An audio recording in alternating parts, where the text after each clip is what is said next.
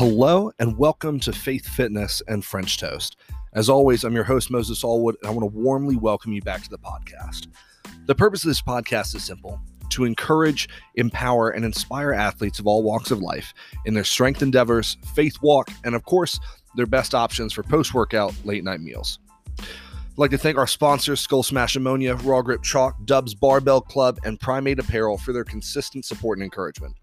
For the best hard-hitting ammonia in the game, there's none better than Steve at Skull Smash. If you're looking to hit a brutal pull and need that added grip, Raw Grip's Liquid Chalk is the highest quality on the market right now. If you're looking for no BS training and a team that'll stand by you through all the ups and downs, shoot a DM over to Dubs Barbell Club on Instagram.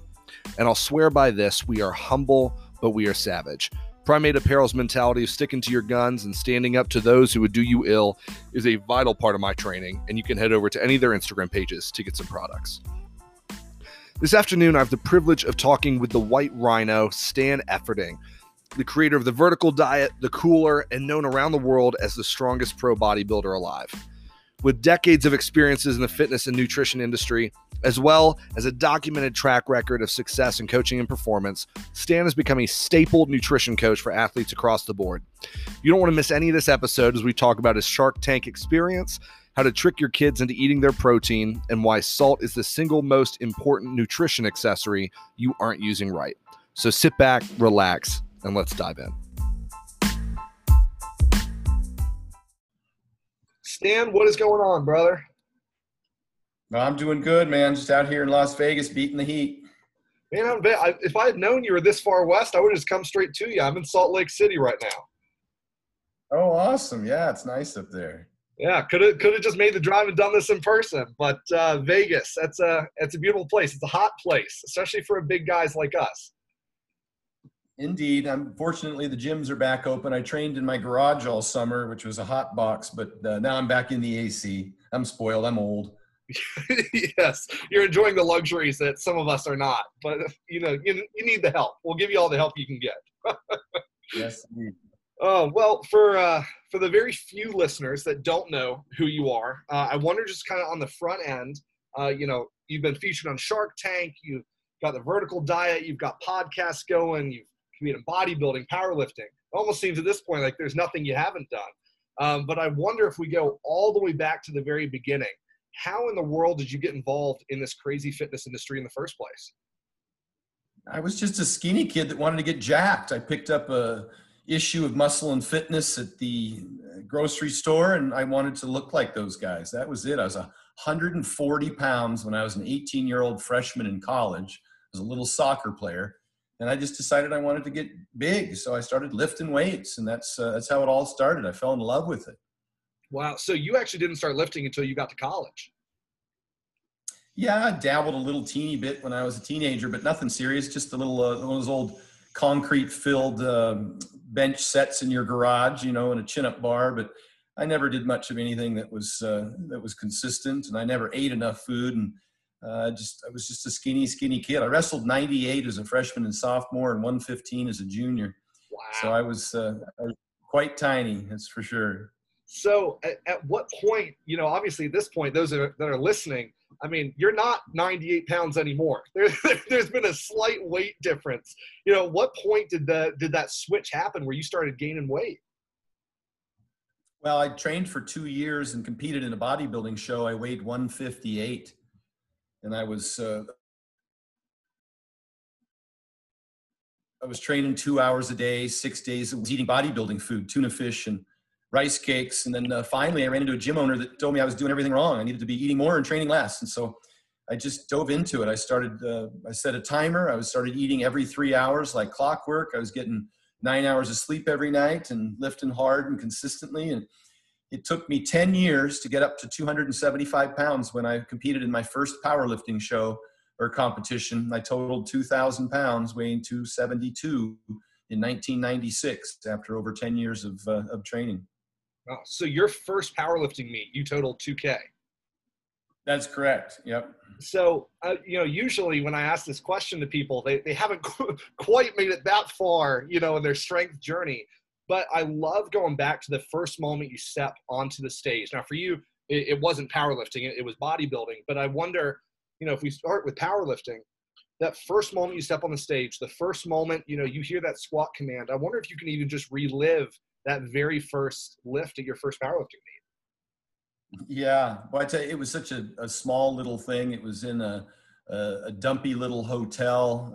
If I thought hard, I could remember the name of it, but just in a tiny conference type room. And there wasn't all that many competitors there, to be honest with you, but it was USPA sanctioned, I believe. And if I thought long and hard enough, I could remember the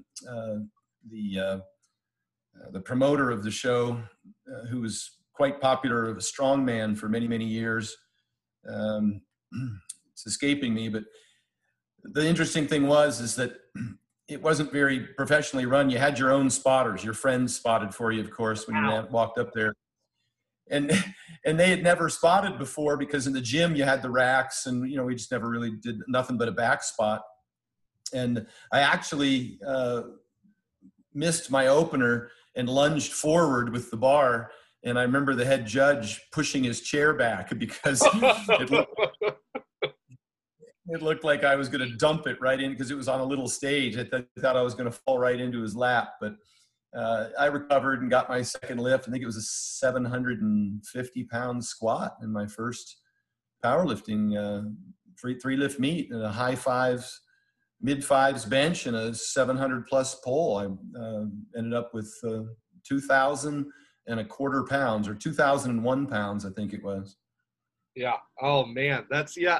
I can imagine just the terror on the judge's face. He just sees all this weight moving towards him. He thought, man, maybe I chose the wrong career. Yeah, you know, the show ran really long. One thing I can remember is after the bench press, there was such a long delay, and there was so many people that I actually took a nap. I fell asleep, and then my training partner came running up and said, "Hey, you're up to deadlift." He woke me up from a dead sleep, and I ran back and I pulled a couple of quick deadlifts, and I went out and pulled my opener, and I ended up on my third lift pulling over 700 pounds, and I got to, I think it was like a 722 or something. The guy who took second, I think, got 2,001 pounds, and I got 2,001 pounds. It was quite a. It was 2 a.m. in the morning, by the way, when I finished my final lift. Wow. Yeah. Yep. Wow. You know, how in the world? Yeah, they go on forever. Same with the bodybuilding shows these days. It's damn near midnight before the finals are over. It's they just take forever. Yeah, yeah, and as a spectator, it's even worse, because you're like, man, I can't wait to see my friend go lift, and they're on the platform for less than a total of 9 minutes. And it's like, well, maybe I should just stream this. You know, it was Gus Ruthwich, as a matter of fact. For those people out there, powerlifting or strongman enthusiasts that remember old Gus, he was around competing in the world's strongest man since as far back as probably the 70s. Yeah, that's a blast from the past for sure. Not to date you, you know, at all. At a ripe age of 35, yeah. I would never date you. Well, if we even jump back a few more years, I made sure to do my due diligence for your first bodybuilding win as Mr. Oregon back in 1991. So if we go back even further, what was that first experience of a win even like for you mentally as you kind of launched into the next decade, 2 decades of lifting competitively?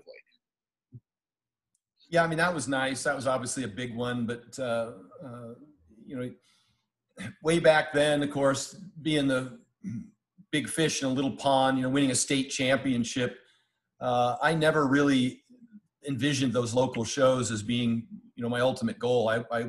I had for years been up to the regional qualifiers, to the national qualifiers, to the pro qualifiers. I used to drive down to Venice and watch those guys.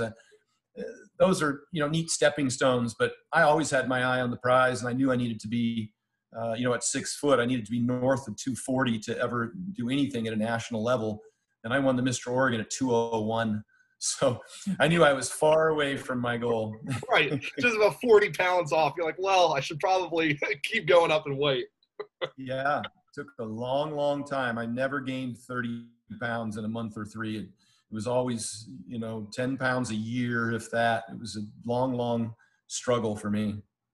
Yeah, well, and I know we see a lot of these guys who are, and I think you've spoken on this before, who cut these absurd amounts of weights right before competition, or they're bulking up absurd amount of weights like within that last month. And I think I've heard you say before, you know, those last 30 days, you really want to be at competition weight already. So I wonder if you can just speak into that for a minute, because I know especially with the growth of powerlifting, the USAPL, you know, all these guys who are $150 walk around not really looking like they lift too much, but are then cutting these drastic amounts of weight to become competitive. What is that doing to them long term? Is that sustainable, or is it, I mean, really just destroying their chances of actually winning anything? Yeah, it does lose strength when you're losing weight during that last 30 days. In particular, mass moves mass, and you end up losing a decent amount of muscle tissue when you're dropping weight. So I much prefer to drop the weight further out, you know, days 90 through 30, and then hold that weight. And when I say drop the weight, I mean getting to within a 48-hour water cut. Mm-hmm. So if you're gonna weigh in at 220 class, you don't want to be north of, say, 235 48 hours out. And so I'd like to see you 235 30 days out. Mm-hmm. And managing those weights, those loads, and training at that weight. And then we just have to cut water. Some guys can do some pretty extreme things. I mean, I've done water cuts for nearly every world record holder in every weight class in powerlifting over the last 10 years. I took Dan Green from 248 pounds down to 220 in 48 hours. Dear God. And back up to 252 within 24 hours. When he set the 220 world record, he weighed 252 on the platform. So you can do some extreme things. A guy like Dan is, one, he's a grinder, and two, he had a ton of muscle mass. And that's what you need, because that's where all the water that you can drop and replace is held. You can't drop fat, obviously, in the last 48 hours. And if you carry a lot of fat, you're not going to be able to drop as much water because it's mostly in the muscle. So I'm not a big fan of it. I hate water cuts. I did water cut for Larry Wheels and, you know, just about every weight class there was, Eric Lillybridge, you name them. I did water cuts for them, and I always discouraged them. I really didn't like them. The biggest water cut I think I ever did was about 7 pounds. I think that I would get down to about under 285, 282 to hit 275 for the weigh-in, and then back up to, you know, low 280s for the actual meet. So I was never really much heavier than most of the time. When I competed at 275, I was 275 or 272. I weigh in at night at 275 the day before. You know, it didn't matter to me. I was pretty close to gaining mass was always hard for me. I did get over 300 pounds a few times, but it was for competitions that weren't, I didn't have a weight class. It was for the world's strongest pro bodybuilder, you know, that kind of stuff. It was just exhibition stuff in the animal cage. I would bulk up for that, but never to get to 300 and try and drop to 275. I just didn't do it that extreme. Yeah. And I mean, because as you've just said, I mean, it's near impossible to maintain those strength levels if you're cutting like that, especially same day weigh-ins, when these guys are weighing in an hour and a half before they compete and they've just cut 15 pounds in the last, you know, day, not even water cut. They're just starving themselves. And then they get on the platform dehydrated, no nutrients, and hurt themselves. Oh yeah.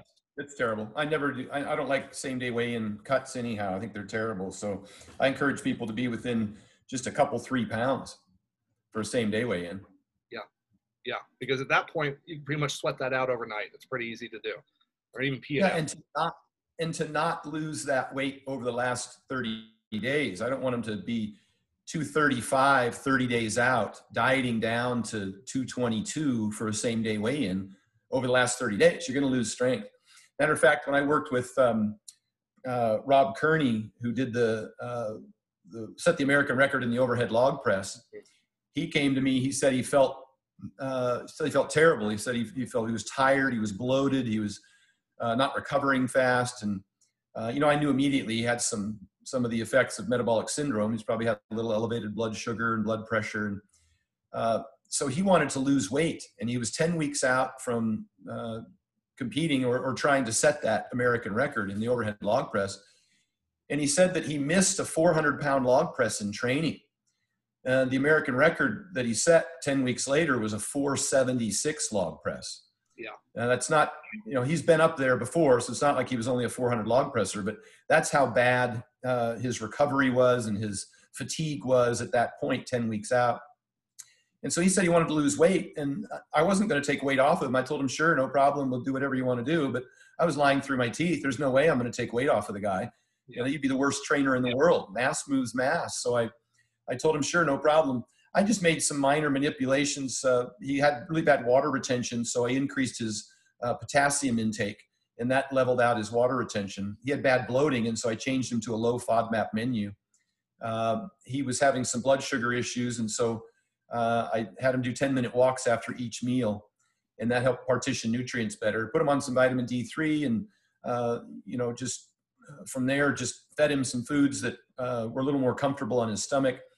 And he ended up actually gaining about 5 pounds, but felt much better, had less water retention, digestion problems went away, and his recovery was much better. And then he hit that, he started filling out his upper body. He started showing pictures on social media of his shoulders, and his arms started really getting bigger over that 10 weeks because he was partitioning nutrients towards muscle instead of fat. So his belly wasn't as distended, but his upper body was getting thicker and bigger. Same thing we saw happen with Hafthor Bjornsson and Brian Shaw when I started working with them. Their upper bodies started getting much bigger, and their stomach started getting a little smaller. And that's just a lot to do with using a CPAP, controlling blood sugars, using high FOD or low FODMAP, easy to digest foods, those kinds of remedies.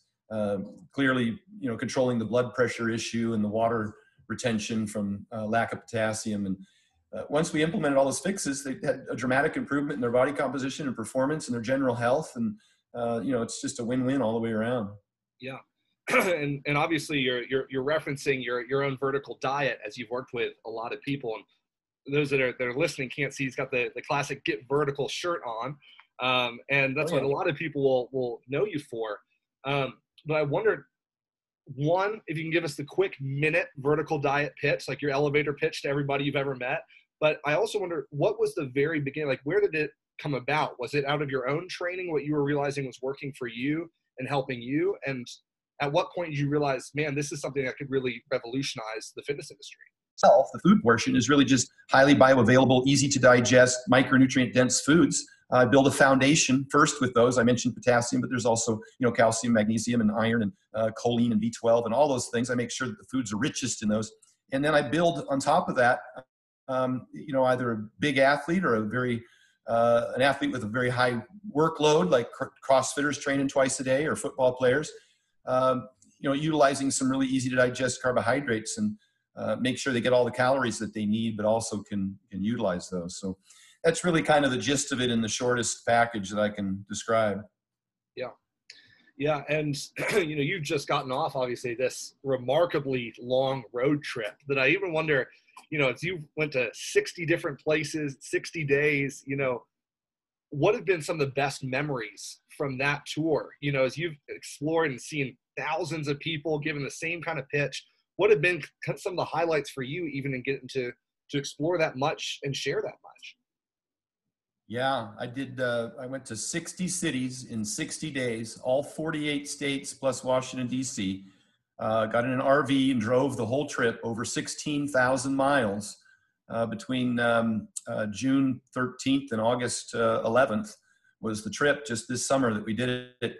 My biggest memory is how many people that I was able to meet who shared stories with me about how their life was changed, or one of their significant others, a family member, or their clients, by utilizing a lot of the methods and information that are in the vertical diet or on my videos on YouTube, or things that I've been sharing with people for many years now. That is information that's very helpful. It was helpful for me, helpful for my clients, and these folks were genuinely,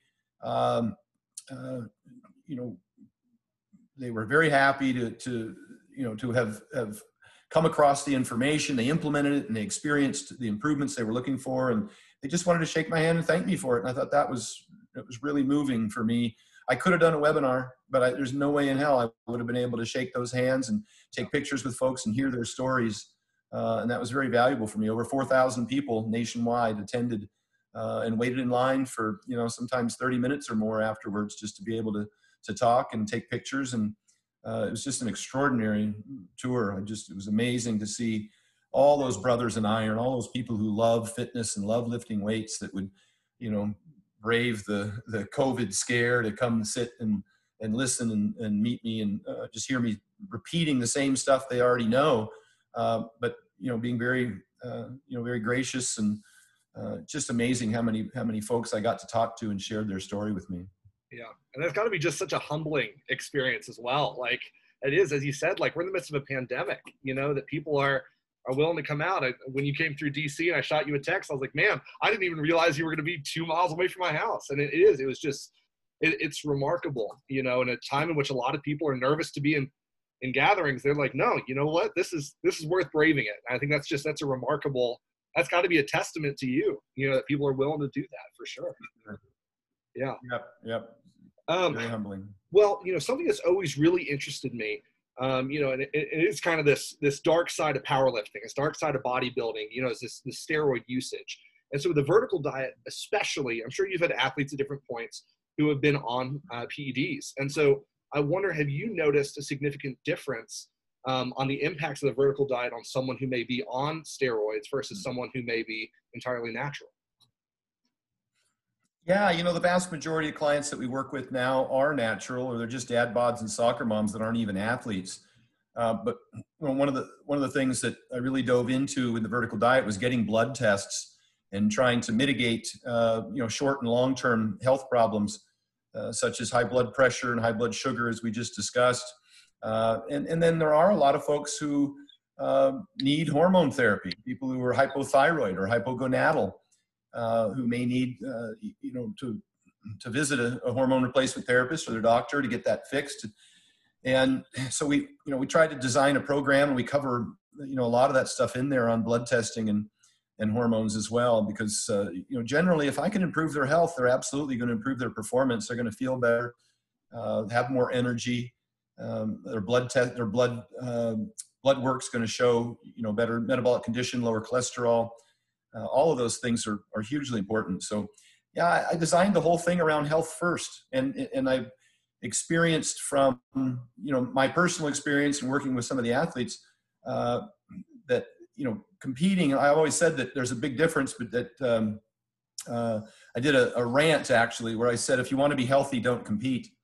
And there's a difference between health and fitness. Fitness is the ability to perform a particular duty or task. And the fitness level required to be a world's strongest man or a UFC fighter or even a 14-year-old gymnast at the Olympics is not healthy. And so even a bikini girl dieting for a bikini show ends up with anemia and amenorrhea and osteoporosis and all those, troubling female triad problems and hypothyroidism and hair falling out. And, that's very common in the industry. And so a lot of what I did in the diet was just to try and get in front of that, try and delay that as long as possible and recover from that as well as possible, because we're all going to take ourselves into a gray area to win whatever competition we're in. And that's true, not just of drug using athletes, but also natural athletes who subject themselves to some pretty significant, physical health, and particularly in terms of those dynamic injuries, et cetera. So always focused on health. I start every diet with that. I start every athlete with that, with a blood test. Let's focus on health first, mobility and just general health. And from there, it's just, as long as you're consistent, then we can do just about anything we want within, the confines of your abilities. Yeah. Because and it is, even, I think people can kind of shove drug use into this little corner and say, hey, this is the worst thing that athletes do to themselves. But it's true. I mean, natural athlete, you think of people with eating disorders starving themselves to make sure they fit into the size dress that they want to, guys who are loading themselves with pizza and burgers and because they're, quote, dirty bulking, when all they're doing is killing themselves with the food that they're consuming. But yeah, ultimately health needs to come first. It isn't so much about what you're taking, what you're doing. It's about making sure that you're healthy. So, I think a lot of people are almost afraid to get blood work done on a regular basis, either because they're afraid of the needle and having to get blood taken out, or because they just don't want, maybe to get the answers that they're nervous that they're going to get. So what's kind of your recommendation as far as frequency? Yeah, well, it depends. The general public probably doesn't need to get a blood test more than once a year. Sure. They should have a baseline. But athletes should get a blood test more often, and anybody using performance-enhancing drugs should get a blood test even more often. And even people on HRT as they age, postmenopausal women and hypogonadal men as they get into their 40s and 50s, and hypothyroidism, they might need more frequent testing just to make sure that they're getting the right dosages of testosterone or thyroid medication or anything else that's necessary for their health. Yeah. Well, so another area where people may have seen you before is on the famed NBC Shark Tank. So I know, of course, in your website, the cooler. And so I made sure to go back and watch the pitch again and see, just the shock on these guys' faces as you're tossing that dumbbell overhead, as you're deadlifting. I wonder if you could even just relive what that experience was like. Just to be on Shark Tank itself is just such an infamous show. Yeah, that was amazing. I even did a video, Shark Tank behind the scenes, where I walked through it step by step from the time I applied to the time I got on the show to shortly thereafter in great detail. But I'll just tell you in brief that it was over 30,000 people applied to get on the show. Fewer than 120 pitched to the Sharks, and only about 80 of those make it on to the actual on TV. So, and then, the Sharks don't even know who you are. When you walk in there, all they have is your name and your product on a piece of paper. So it's all real. And while I practiced my pitch as much as I could, when you walk in there, you don't know what's coming at you, and they just ask all sorts of questions. One thing people don't realize is that when they're doing the Q&A, when you're done with your brief pitch and they start asking you questions, in reality, that lasts 30 to 40 minutes. They're taking a deep dive into every aspect of your business and trying to get you to explain it. On TV, it's 3 minutes. Right. And so you're standing there in front of those hot lights being quizzed. It can be very stressful. And I remember afterwards, the one thing that was pretty intriguing to me is because you see a lot of people go in there and they'll start crying, or they mortgage their home or whatever for their business. You had to meet with a psychologist who had to interview you and make sure that you were okay to get in your car and go home, because that can be a very stressful situation for people. So, but all in all, it went well. The last thing they told me before I walked down the plank to go talk to the Sharks was, "Don't lock your knees." Yes. That's so you don't pass out while you're standing up there. Yep. I purposely moved around. You can see me kind of turning and taking steps and moving my arms and pointing, and because I had to keep active to try and quell some of the stress. That's so funny. Yeah, because I was always, when I was growing up, I was just an avid watcher of it. I just thought it was the greatest thing ever. And it is. They're only going to show 2.5 minutes. So if you're standing there getting grilled by these investors, yep. It takes a lot to hold your composure. You see a lot of people don't hold their composure at all. So that's quite an experience. Yes, indeed. It is. Well, the product you're pitching is the cooler. And I know still on your website, you still got the what's in your cooler. So since that's happened, I know you got an investor. I'm already forgetting which investor it was that jumped on board, but you've seen a great deal of success. So I wonder, what has it been like running that business while also, competing, giving seminars, and trying to figure out a way to balance all that while maintaining sanity in some capacity, whatever that means these days.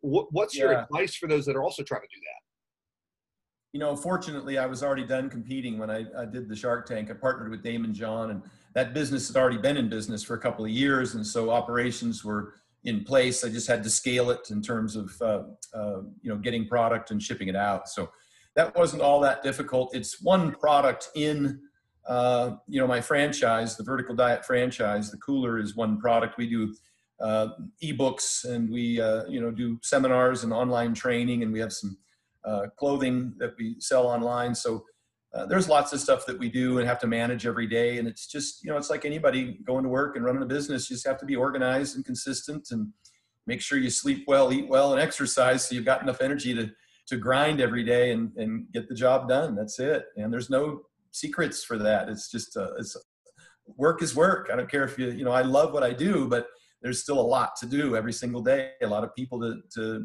take care of. If you've got customers paying you money, you need to make sure that they're satisfied and answering their questions and providing them good products and services. Yeah, absolutely. Absolutely. It's a good word. Well, I was chatting with Marcus Leone last week, who, of course, sponsored by Certified Piedmontese. And, a big part of the vertical diet is beef. So I thought it was only fitting to ask you your perfect steak. What does the perfect steak look like? How is it cooked? How is it seasoned? I wonder if you can just walk us through the White Rhino's steak recipe. I'm so simple because I eat so much so often that it needs to be convenient. And I've got this new grill called the Otto Wild Grill. Carnivore, what was his name? Dr. Sean Baker was the one who I first saw using it. I actually bought one and took it with me on the tour in my van, in my RV, so I could break it out and hook it up to the gas on the back of the van. And we grilled steaks. We just go to Costco. Costco has great steaks. You can't order them from somebody like Piedmontese is great. New York is usually my favorite, just salted and grilled, with a kind of a medium grain salt. So it's crunchy a little bit. Mm-hmm. And this grill heats up to 1500 degrees within 3 minutes and has a top flame. And the top flame is huge because when I cook in my grill, everything always flames up and burns, and it's terrible. So this one in particular cooks at such high heat that the top and bottom will get that kind of that Ruth Chris sort of crispy crust on it while still being nice and pink in the center. And that's a good steak. Ruth Chris is one of my favorites, but then you find out that they melt an entire cube of butter on top of that steak, and that doesn't exactly work for everyone's diet. Right. You ask you to say, man, why does this taste so good? And you're like, oh, well, that would probably be why. Man. Well, yeah, because I know pretty much everyone who's listening, I'm sure has to be an avid, steak lover. If you're a vegan, I apologize on behalf of you because steak's an incredible God's gift to humanity. But I digress. I have a chapter. I train vegans for competition, and I have a chapter in the book on vegetarians and vegans. If you ask me in terms of a good, better, best scenario, what the food, the best food to eat, I'm going to tell you it's going to be a steak, and especially for women because it's been demonized for years and they suffer from it to a greater degree from anemia. And, the zinc is great for their hair and the B12 important for their energy. So, I'm a big fan of red meat for sure. A variety, obviously, I get whole eggs in there because the egg yolk is so rich in vitamins and minerals and choline and K2 and biotin. And I also like to get a serving of salmon in there at least 2 or 3 times a week for the EPA and DHA. And dairy. People avoid dairy and they really shouldn't. It's one of the few saturated fats that's actually been proven to prevent cardiovascular disease in most of the large epidemiological studies. And so we'll just use like a Greek yogurt if they can't tolerate the lactose in milk. And that's usually very well tolerated, particularly in smaller portions. Over 95% of people can handle a 4-ounce serving of a good Greek yogurt that's lower in carbs and higher in protein. And it's very valuable. The calcium's, hugely important for not just for bones, but also for nerve signaling and for muscle contraction. And those people who study muscle physiology know that calcium actually triggers the excitation relaxation cycle of muscle contraction. So it's important to me I put it in all of my dieters' diets. And I know that the gurus tell them to avoid red meat and to avoid dairy and to avoid fruit and to not salt their meals. And I lead with those 4 things. That's the first 4 things out of the gate that I do: whole eggs, Greek yogurt, steak, fruit, and salt every single meal. That's what I start with. And that's why my clients are so happy and so healthy and, have so much energy and so strong and hold on to so much muscle tissue and their hair isn't falling out. And that's why I do so well out here, is people actually like it. It's a lifestyle they can sustain and they enjoy it. Yeah. It's funny, when I left the seminar back in, July in DC, I came back and I literally stopped in the store on the way. I went in and I got myself my Himalayan pink sea salt. I went back, and I salted the next meal. My aunt looked at me. She goes, Moses, why are you putting salt on that? I said, salt is my new secret weapon. She was like, that's absurd. I was like, hey, I don't make the rules.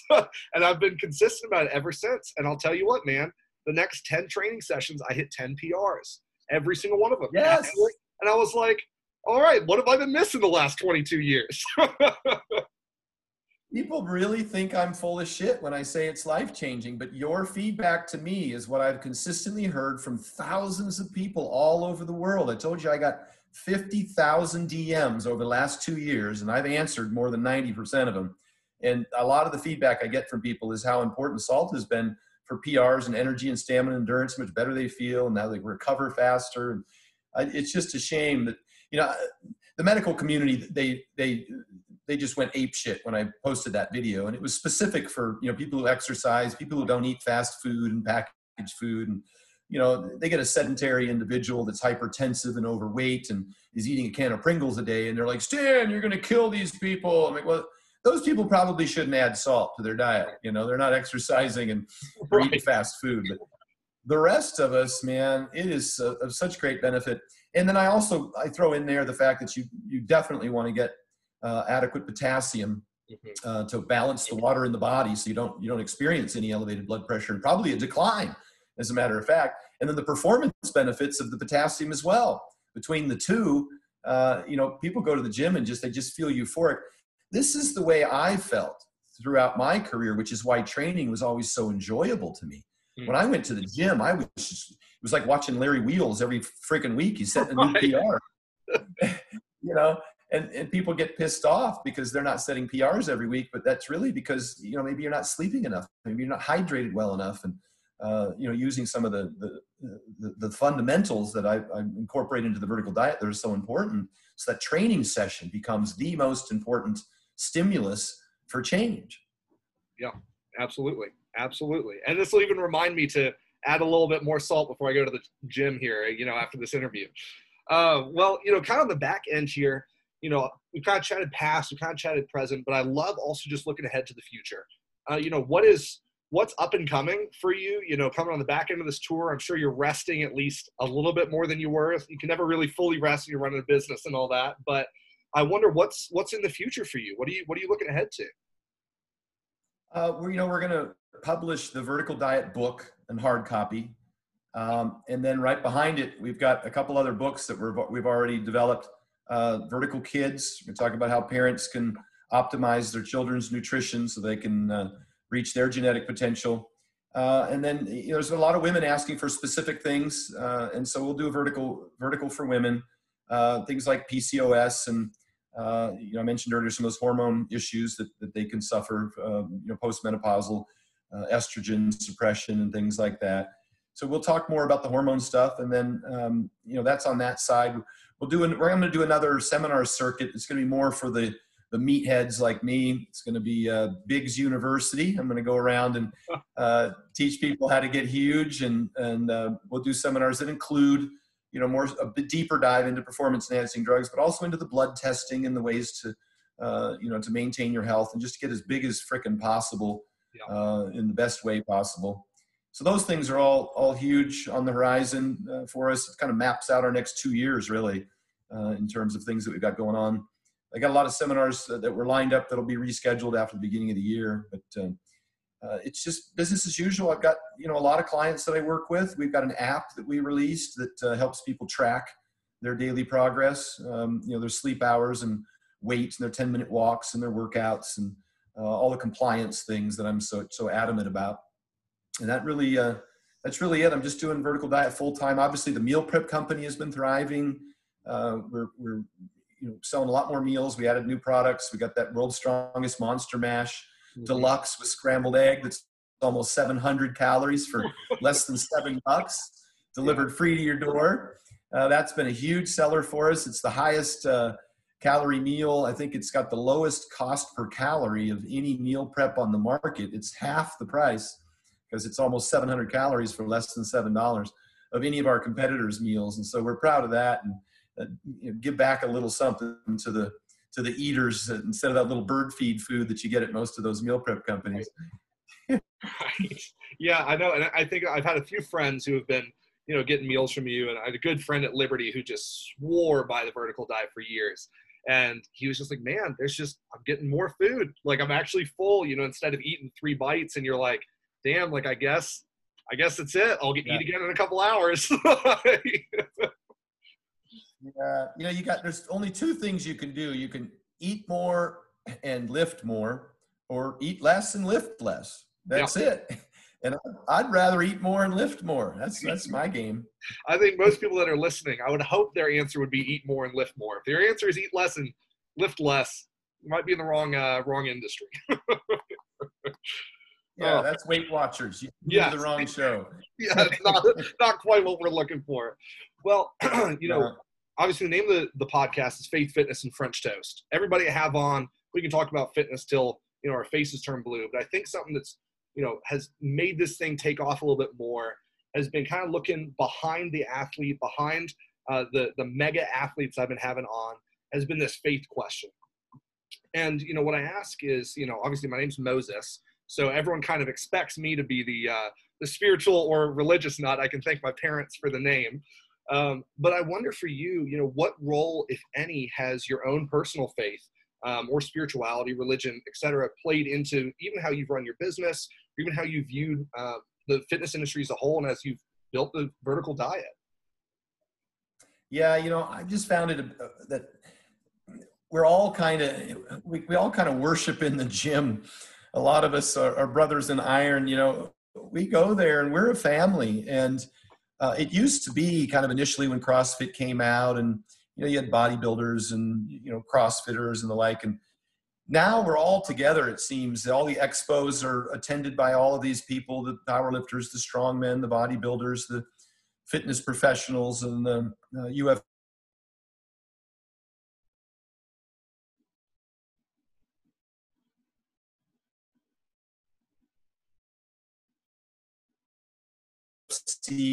Folks and the WWE all really admire, the physical achievements, whether it's not your personal goal, how much you can squat isn't, it might be one guy's goal, and then, getting to the CrossFit regionals or national championships might be somebody else's goal. But you just pull up Instagram now and you see just such an unbelievable, level of performance, sports performance from so many people. Just every day you're just blown away. I'm humbled as I go from gym to gym, and I realize that we're all together in that, and it's a great stress relief for us all. I find that people's mental health is much improved when they're committed to an exercise regimen. That was part of our trip that we went around with Bobby, who works with PTSD sufferers and people who are, suicide prevention. And, we talked a lot about the need to be able to, to be together, to exercise regularly, to, both physically and mentally, how this helps us. And I just saw, so many, thousands of really wonderful people who really enjoyed what they did. And we all kind of came together and worshiped in that gym, in those gyms together.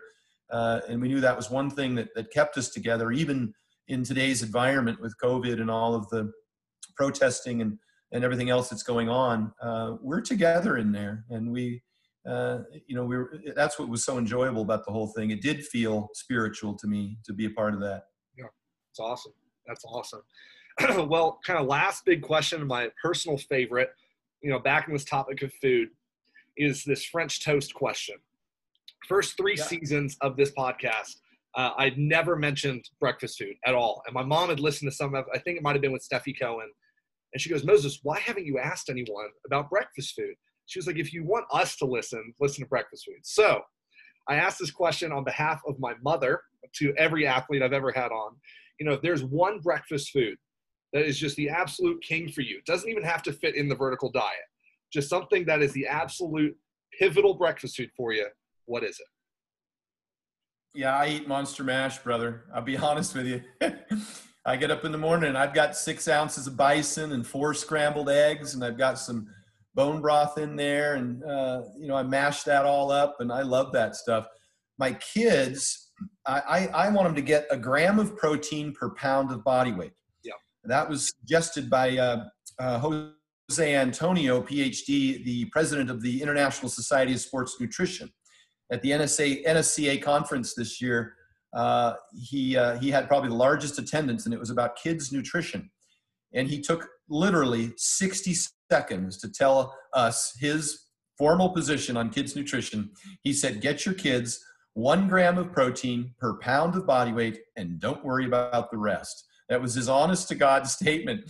And then he spent the rest of the time, talking about other stuff. But so one of the ways that I get protein into my kids is I hide it. I hide it in the Monster Mash, but I also French toast. That's one of my favorite ways to. I put about as much egg as I can possibly get on. I mean, the bread is so soaked with egg, it'll fall apart in your hand, Right. And if I can get them to eat that, I'm just counting, gram per gram per body weight, and trying to get them to eat enough protein. And it's from a variety of sources. I'll get them to eat steak every day. I'll get them to eat some eggs every day. And then I'll mix Greek yogurt with a little bit of milk and a scoop of protein powder, flavored like cookies and cream or something, or nut crunch or whatever. Doesn't matter to me. I'll mix that together in like a little paste, and that's a treat. But they don't realize that it's loaded with protein, right. And so I give that to them every day. So I might have steered off track there, but that's my favorite, and that's how I manage my kids' nutrition.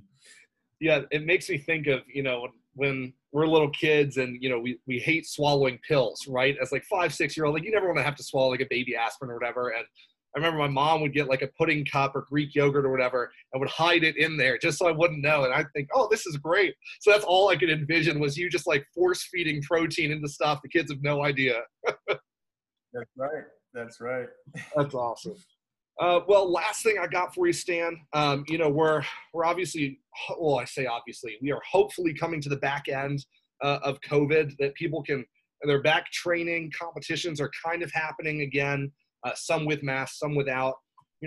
What is your advice, to lifters, to athletes, soccer moms, dads who are just trying to get back into, diet again? What is the top advice you have for people right now, especially in the midst of, maybe still being a little disheartened that this COVID stuff's still going on? Yeah, in terms of diet, we know that the number one behavior that yields the most long-term success is meal prep. And so just get back into going grocery shopping, prepping all your meals, putting them in Tupperwares. I like to take them with me daily using my thermos. It keeps the meal hot for 10 or 12 hours. And so I don't leave the house without a thermos or two. I know busy moms, you may be a real estate agent, picking your kids up from school, you got to take them to practice or, something like that. If you don't have, a meal prepared, then you're more likely to end up where the kids are eating in fast food or something like that, and generally eating more. So meal prep is a huge one. Tracking things daily is another monster. That's the second best behavior. That which gets measured gets improved. So get a little spreadsheet out, just write the days of the month across the top and a list of the behaviors that you want to consistently track on the left-hand side, and just fill in the little box. Hours of sleep, morning body weight, just a check for each meal that you ate that day, maybe a check for your 10-minute walks, and then get a coach. Now would be a great time. It encourages you to get back to the gym, and go ahead and hire a trainer for 30 or 60 days so you get back in the groove of things. Is huge. So, and then consistency is the biggest thing. I always say compliance is the science. And so when you get back into it, just start with those 10-minute walks. I take them after every meal, at least 3 times a day. I like to attach new habits to old habits. And so, everybody eats every day. And so if I attach a 10-minute walk to a meal, then, like a little, it's a way of knowing that every time I eat, I'm also going to take a 10-minute walk. And if the weather doesn't permit or what have you, or you don't have the kind of environment where you can do that, then just get a little stationary bike or a recumbent bike and put it in your living room. And that's huge in terms of, I've talked to you in terms of blood sugar control and digestion. And, it's a great habit to form. And you'll end up doing 30 plus minutes a day of quote unquote cardio. Yeah. So those are the biggies. Compliance is the big deal. So follow those closely. Yeah. Well, folks, this has just been a great conversation with the White Rhino, Stan Efferding. You can find him on Instagram, of course, at Stan Efferding. Or if you want to go pick up a cooler for yourself after that Shark Tank pitch, you can find him at, you guessed it, stanefferding.com. This man has branded himself across everything pretty simply. So you can go check him out. If you want to hear more from us at the podcast, you can follow us on Instagram at Faith Fitness and French Toast, or on Spotify and iTunes. With that, folks, we will catch you next time.